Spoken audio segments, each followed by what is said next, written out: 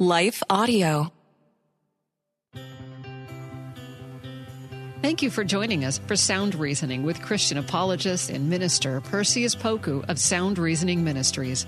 It's our prayer that today's program will educate, train, and empower you to defend your Christian faith with confidence. Perseus has his bachelor's in history and a master's degree in apologetics. We hope you enjoy this time of equipping so that you can answer questions to defend your Christian faith effectively. Now here's Perseus Poku on Sound Reasoning. Welcome to Sound Reasoning. I'm your host, Perseus Poku. On today's episode, I have a treat. 1 Peter 3:15 reminds us to always sanctify the Lord God in our hearts. Be ye ready to always answer or give a response to each man or woman a reason for the hope that lies within us, and to do it with gentleness and respect. And after a word from our sponsors, we'll get started on the topic today. Hello, folks. My name is Derek Greer, and I'm reaching out to fellow pastors and church leaders just like you to join me and other Christian leaders and organizations throughout the nation as we come together on June 8th and 9th for National Unity Weekend. Together, we will show the love of Jesus as we serve our communities on Saturday, June 8th, and then preach from a shared text on Sunday, June 9th. To register, go to unityweekend.com. That's unityweekend.com to join us as we unite the church and unite the nation. What impacts you every day? There is one book that influences almost every aspect of our lives. Museum of the Bible reveals the Bible's impact on your favorite musicians and artists, the way we measure time, social justice, our national monuments, and more. The Bible's impact is all around you. Discover how at museumofthebible.org/impact.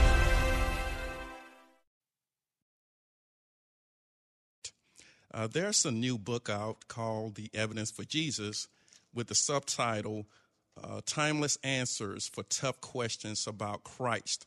And it's composed by our great apologist, Josh McDowell, as well as Sean McDowell. And for our show today, we have as our guest, Dr. Sean McDowell. Sean, how are you? I'm good. Thanks for having me back, Perseus. Great. Thanks for being back. And this book, I really love it because it encapsulates the great things from evidence that demands a verdict. And so please tell me, why did you and your father feel a need to write this particular book? Well, as you know, Evidence That Demands a Verdict is a massive book, over 700 pages in length. Right. It's meant to be a resource guide, not so much read straight through, although it amazes me how many people actually read it straight through. Right. And I've always felt like, the book More Than Carpenter is an evangelistic kind of synopsis of that book. But I've kind of felt like we don't have a book that just takes the heart of the issues for Jesus and puts it in ideal length for individual study, small group, classroom. So that was kind of the motivation, a different format. But also, when I updated Evidence with my dad, it came out in 2017. And it's kind of amazing how much new evidence there is, even in that past, 6 years since it first came out. Well, I appreciate it. I enjoyed reading this Evidence for Jesus book. And even though it's smaller in size, it's about 240-something pages.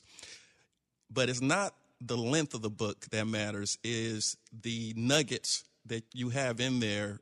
That, to me, is just a great resource. So let's kind of highlight some of the things that I ascertained from the book as I was looking through it.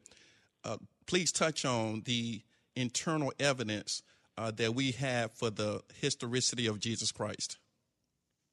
Well, what we mean by internal evidence is evidence inside the Bible itself. So, of course, there is the Bible itself. Now, some people will say, you can't use the Bible, it's biased, it's a religious document. Do you have any non-Christian sources?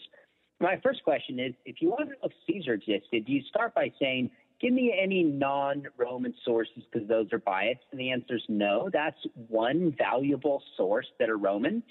And the same is true of the Bible.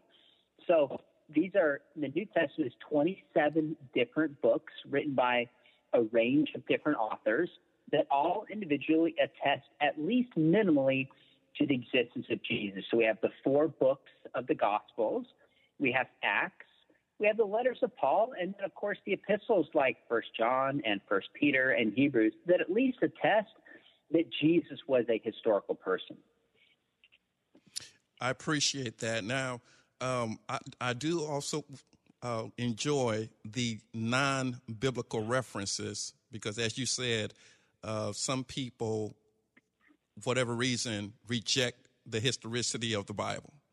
And so to have other external evidence corroborating the Bible stories, that touches other people a different way. So please touch on individuals like Tacitus and why their stories are important.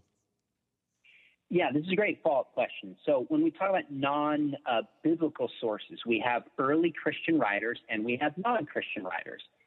So early Christian writers would be the end of the first century, like Clement of Rome, who refers specifically as Jesus Christ sent from God, referring to him as a historical figure. We have Ignatius writing in the early 2nd century that refers to him as a historical figure from the race of David. We have Polycarp as you move into the 2nd century. Papias. There's a range of church fathers, many of whom received the message from the apostles themselves that affirm the existence of Jesus and basic facts around his life. Well, you go outside the Gospels, and you find writers like Josephus, the end of the 1st century, who's a writer that has at least 2 references to the historical Jesus. And these are somewhat debated and contested, and we enter into that debate a little bit. But in terms of a case minimally for the existence of Jesus, Josephus helps in that regard. And then Tacitus, who's a Roman writer, early 2nd century, also refers to the crucifixion of Jesus under Tiberius Caesar. So there's really no doubt, there's no good reason to doubt that Jesus at least existed when you look at the biblical and extra-biblical evidence.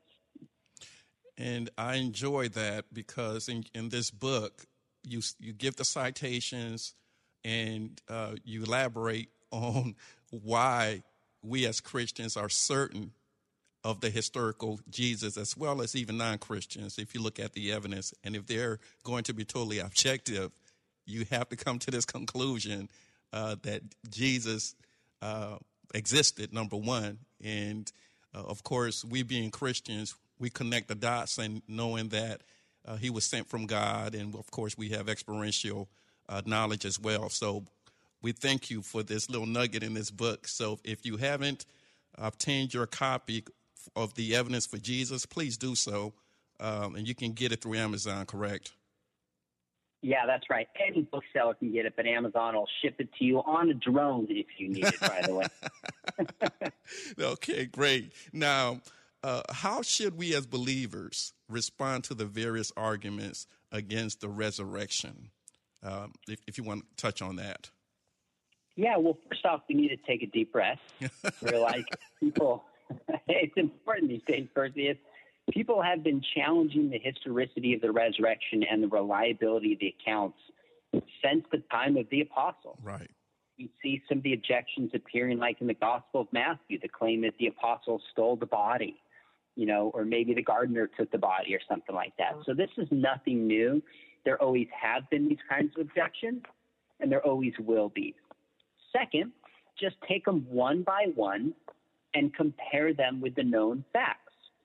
So what happens is each of these alternative explanations can maybe account for some of the data, but never all of the data. So for the example that, Jesus was appeared to, say the apostles had hallucinations about the appearances of Jesus.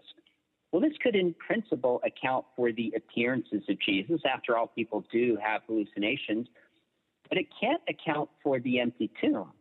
If they had hallucinations, the body still would have been there, right, and the tomb would not have been empty.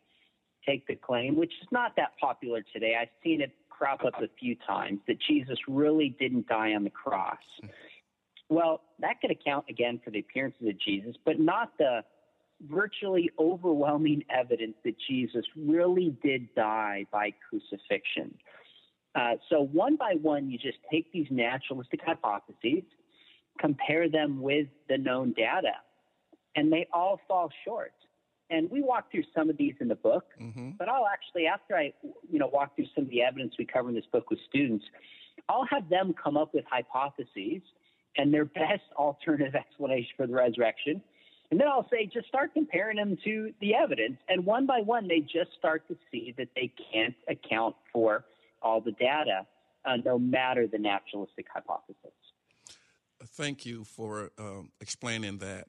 Now, in the book, you also touch on the importance when we're talking about the resurrection foes or people that reject the resurrection.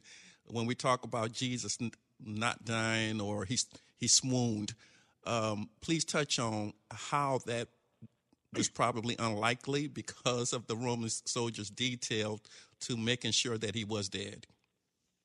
Yeah, if I was going to come up with a naturalistic hypothesis, this would be one of the last ones that I endorse. Why? Because the evidence that Jesus died, number one, is in the Bible. So all four Gospels attest to this. Acts attest to this. The letters of Paul attest to this. It's multiply confirmed in the Scriptures. Second, there's extra biblical evidence. Again, the early church fathers.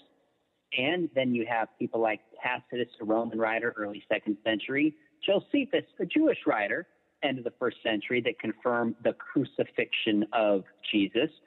But then you add on top of that, the idea that they would invent a Savior who was crucified is so counterintuitive. Right. Let us take a break to recognize our sponsors, and we'll be right back.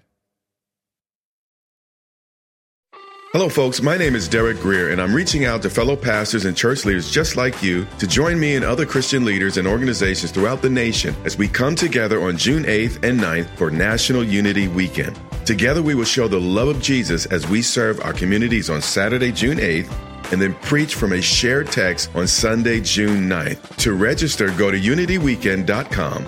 That's unityweekend.com to join us as we unite the church and unite the nation. What impacts you every day? There is one book that influences almost every aspect of our lives. Museum of the Bible reveals the Bible's impact on your favorite musicians and artists, the way we measure time, social justice, our national monuments, and more. The Bible's impact is all around you. Discover how at museumofthebible.org/impact.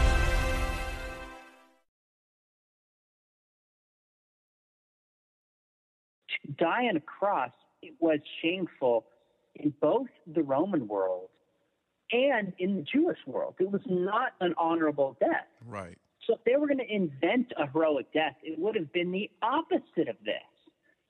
So there's just such a weight of evidence that even some scholars have invented a criteria that basically says if you have any explanation for the origin of the Christian faith and it doesn't include Jesus minimally being crucified, you can dismiss it from the start. Now, just for many scholars to endorse that shows how strong the evidence is that Jesus really died by crucifixion. And that's powerful. So I appreciate you elaborating on it. Now, my next question deals in the field of archaeology, biblical archaeology, and you touched on the people, the places, as well as the culture. Can you unpack that for us as well? Yeah, I'm glad you asked about this because this is one of the chapters that's totally new from the book Evidence That Demands Verdict. If we do an update on that book, I'm going to expand on the content in this chapter. But basically, we start to ask the question, is there archaeological evidence that at least kind of corroborates and helps confirm the existence of Jesus and the ministry of Jesus? And there's a ton of stuff out there we couldn't even include in this book. But first off is just some of the people that are mentioned. So, for example, in Luke 3:1, Luke mentions that Lysanias was tetrarch of Abilene during the 15th year of the reign of Tiberius Caesar when the ministry of Jesus began. Now, 2 Greek inscriptions have been discovered with the name Lysanias, one of which identifies him as the tetrarch of Abila, which would support Luke's claim in this reference. Now, that's interesting because Lysanias is not a super significant person in the Gospels or the story of Luke. He's kind of incidentally mentioned and then supported in the record. But then you have people like Pontius Pilate and Caiaphas and at least 3 Herods that are confirmed. So over and over again, you find the people confirmed, but then the places about the gospel story, Bethlehem, for example, where Jesus was born, Nazareth, Capernaum, the Pool of Bethesda in John 5, the Pool of Siloam in John 9, and then the culture, just the way the Gospels describe things like pots and jars and boats and skin diseases like leprosy and places like the synagogues. It's really remarkable how well the Gospel writers describe the people and places and events and culture of the time and how that's been supported. Now, archaeology can't prove that this is true. Right. Because here's what people say, and I know you've heard this. They'll say, well, what about, I call this like the Spider-Man objection, where people will say, Spider-Man takes place in New York City, and so that doesn't prove the story is true. I'd say that's correct. But they also didn't have the kind of realistic fiction that we have today, like Spider-Man and comic books in the first century. They didn't have that genre the way we do today.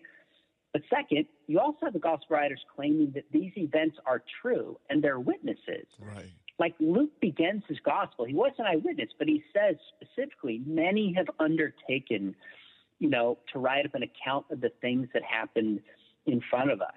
We have investigated everything carefully. So the gospel writers claim to have investigated things, claim to be witnesses. So let's go to the archaeological record and see if it matches up with their claim, and it does. So it helps corroborate the larger case for the New Testament. Thank you for that. This is some good information. So if you're listening to us, we are on air with Dr. Sean McDowell, and he and his father collaborate on the new book, Evidence for Jesus. And I encourage you to get your copy as soon as you can. Now, as a follow-up to what you just talked about, are there any, let's say, New Testament claims that archaeology just caught up with, meaning that we know the Bible is true and archaeology or archaeologists are still digging and they're still trying to find different things? Is there something that the Bible claimed and skeptics talked about it in a negative sense, but then archaeology found whatever it is that the Bible, in terms of maybe it could be a place that the Bible stated? Is there something that pops in your mind in regards to that question? Yeah, that's an interesting question. There is one example that for years, going back decades, it was claimed, even in the Harvard Theological Review, that there's just no or minimal evidence that anybody was crucified with nails. And as far as I understand, that was accurate. Now, we know that Jesus was crucified with nails because Thomas in John 20 says he wants to see the nail marks in his hand and in his feet. And yet crucified victims, I think, were found with rope or with other mechanisms, not nails. So that didn't disprove the gospel account, but the failure to find that seemed to at least minimally call it into question until the first find that I'm aware of, which was in the 1960s, was of a man who was crucified in Palestine sometime in the middle of the first century, around the time of Jesus, who's been named Yehohanan, who was crucified with nails in his hands and in his feet. And this is just one example. I had a chance to interview a scholar by the name of Craig Evans, one of the leading historical Jesus scholars today. And he said over the past few years, they found more and more examples, one even in kind of Britain in the past year or two that was at the time under the Roman Empire, multiple cases of crucified victims, which just shows that the biblical writers got it correct before the archaeological record even emerged. I love it. I love it. It just reminds me of what we learned in seminary, that something can still be true even if you don't have immediate evidence to support it. And so that's just a perfect example of what you just talked about. My next question has to deal with the significance of the Old Testament prophecies concerning Jesus, as you write in the book. Why is the Old Testament prophecies about Christ so important? Well, for one, it shows that Jesus is the Jewish Messiah. And there's a lot of people today that will hear, more so on the internet, that will say Christianity has its roots in these pagan mystery religions, right, and fulfilling messianic claims, prophecies, shows that the identity of Jesus is rooted in the Jewish scriptures. So the first thing it shows is that, and you see this, like, for example, all over the Gospels, and in particular in the Gospel of Matthew, just over and over again, references to Isaiah and to the Psalms and to Micah, because we are to understand the person Jesus through the lens of the Old Testament. He is the Jewish Messiah. And second, fulfilled prophecy is used specifically by the apostles when they're advancing the case for Christianity as a piece of evidence that Jesus really is the Messiah. And that's why Jesus writes to the two apostles in Luke 24. He says, "Didn't you know that the Old Testament spoke of me?" Right. He's saying if you rightly read the Old Testament, you would see that it points towards me as the Messiah, and that his life and story and ministry and claims are the culmination of what God has been doing through Israel. So I guess in some it matters because it shows that Jesus has, in Christianity, has Jewish roots. But second, that God has entered into history through the person of Jesus, and that his claims can be corroborated as true. That is true. Now, my next question has to deal with the uniqueness of Jesus. You talk about, before we even get to that, you talk about Jesus being the only way. Why did you feel that was necessary to include in the book? Yeah, it's interesting because a lot of the stuff we include in the book are historical evidences like manuscripts and archaeology, and fulfilled prophecy. So you're right, this could almost feel out of place, but the studies just show that especially with Gen Z and even the generations now, one of the big objections to Jesus is this idea that he's the only way to get to God, that's right, exclusivistic. And one of the biggest values today, is diversity and inclusiveness. So Jesus claims to be the only way. That seems to defy both of those. Right. And so we really felt like people were going to only take seriously some of the historical evidences if they understood a few things. And I won't go into too much depth, but look, every religion in its own way claims to be uniquely true. Islam claims to be uniquely true. Right. Buddhism claims to be uniquely true. Hinduism will say Christianity is true, but it's true if you take Christianity under the umbrella of Hinduism and understand it on Hindu terms. Even atheists claim to be exclusively right and everybody else is wrong. So this isn't really unique to Jesus. But second, the question we ask is, what right does somebody have to claim to be the only way? And partly I say that person has to have the credentials to speak on spiritual issues. Well, Jesus lived a sinless life, fulfilled prophecy, performed miracles, and rose from the dead on the third day. If anyone has the right to speak about how to get to heaven, it seems to be Jesus. So even if somebody doesn't like the seeming exclusivistic claims, they're going to have to come to grips with who Jesus claimed to be and all the miracles and other supernatural feats, and even just the influence of his life that back that up.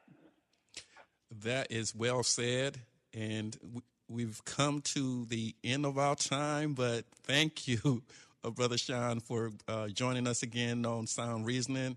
It's always a blessing when you come and share your wisdom with us.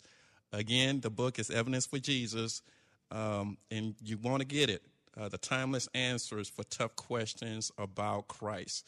Again, thank you for being on the show, and we appreciate you sharing your wisdom with us. Thanks, Perseus. Really appreciate you and your ministry. Amen. Have a blessed day. And that's Dr. Sean McDowell. He's an apologist. He's a professor at Biola, and he does a lot of research to help us to be able to answer questions from a Bible-based perspective. So as always, we thank you all for listening and being a part of this show.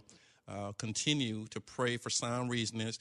Continue to visit us online, listen to the podcast, And please consider supporting us monthly. And remember to do for the truth what so many people do for a lie. Thanks for listening to Sound Reasoning with apologist and minister Perseus Poku from Sound Reasoning Ministries. It's our prayer that today's lesson has equipped you to share and defend your Christian faith with boldness. Sound Reasoning Ministries offers training in apologetics, biblical studies, and systematic theology. Join in on discussions on Facebook at Sound Reasoning Ministries. For more information about the ministry, to send an email, ask a question, or support the ministry, visit online at srministries.org. That's srministries.org. Listen again next week at this same time. And remember, Titus 1:9 says, hold firm to the trustworthy message as has been taught, so that you can encourage others by sound doctrine and refute those who oppose it. Sound Reasoning Ministries, srministries.org. And as always, we would like to thank our friends at Life Audio for their partnership with us on this broadcast. If you go to lifeaudio.com, you'll find dozens of other faith-centered podcasts in their network. They've got shows about prayer, Bible study, parenting, and a lot more. Please connect to lifeaudio.com. God bless.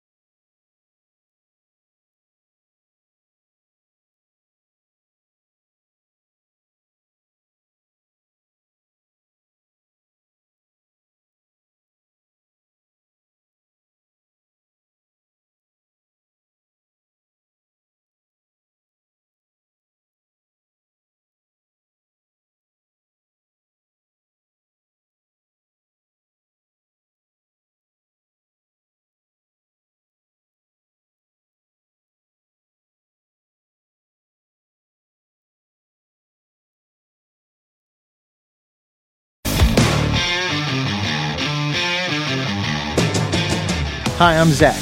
And I'm Randy. And we're from Salty Saints Podcast. We're a theology and apologetics podcast. We hope to better equip you to be salt and light for your community.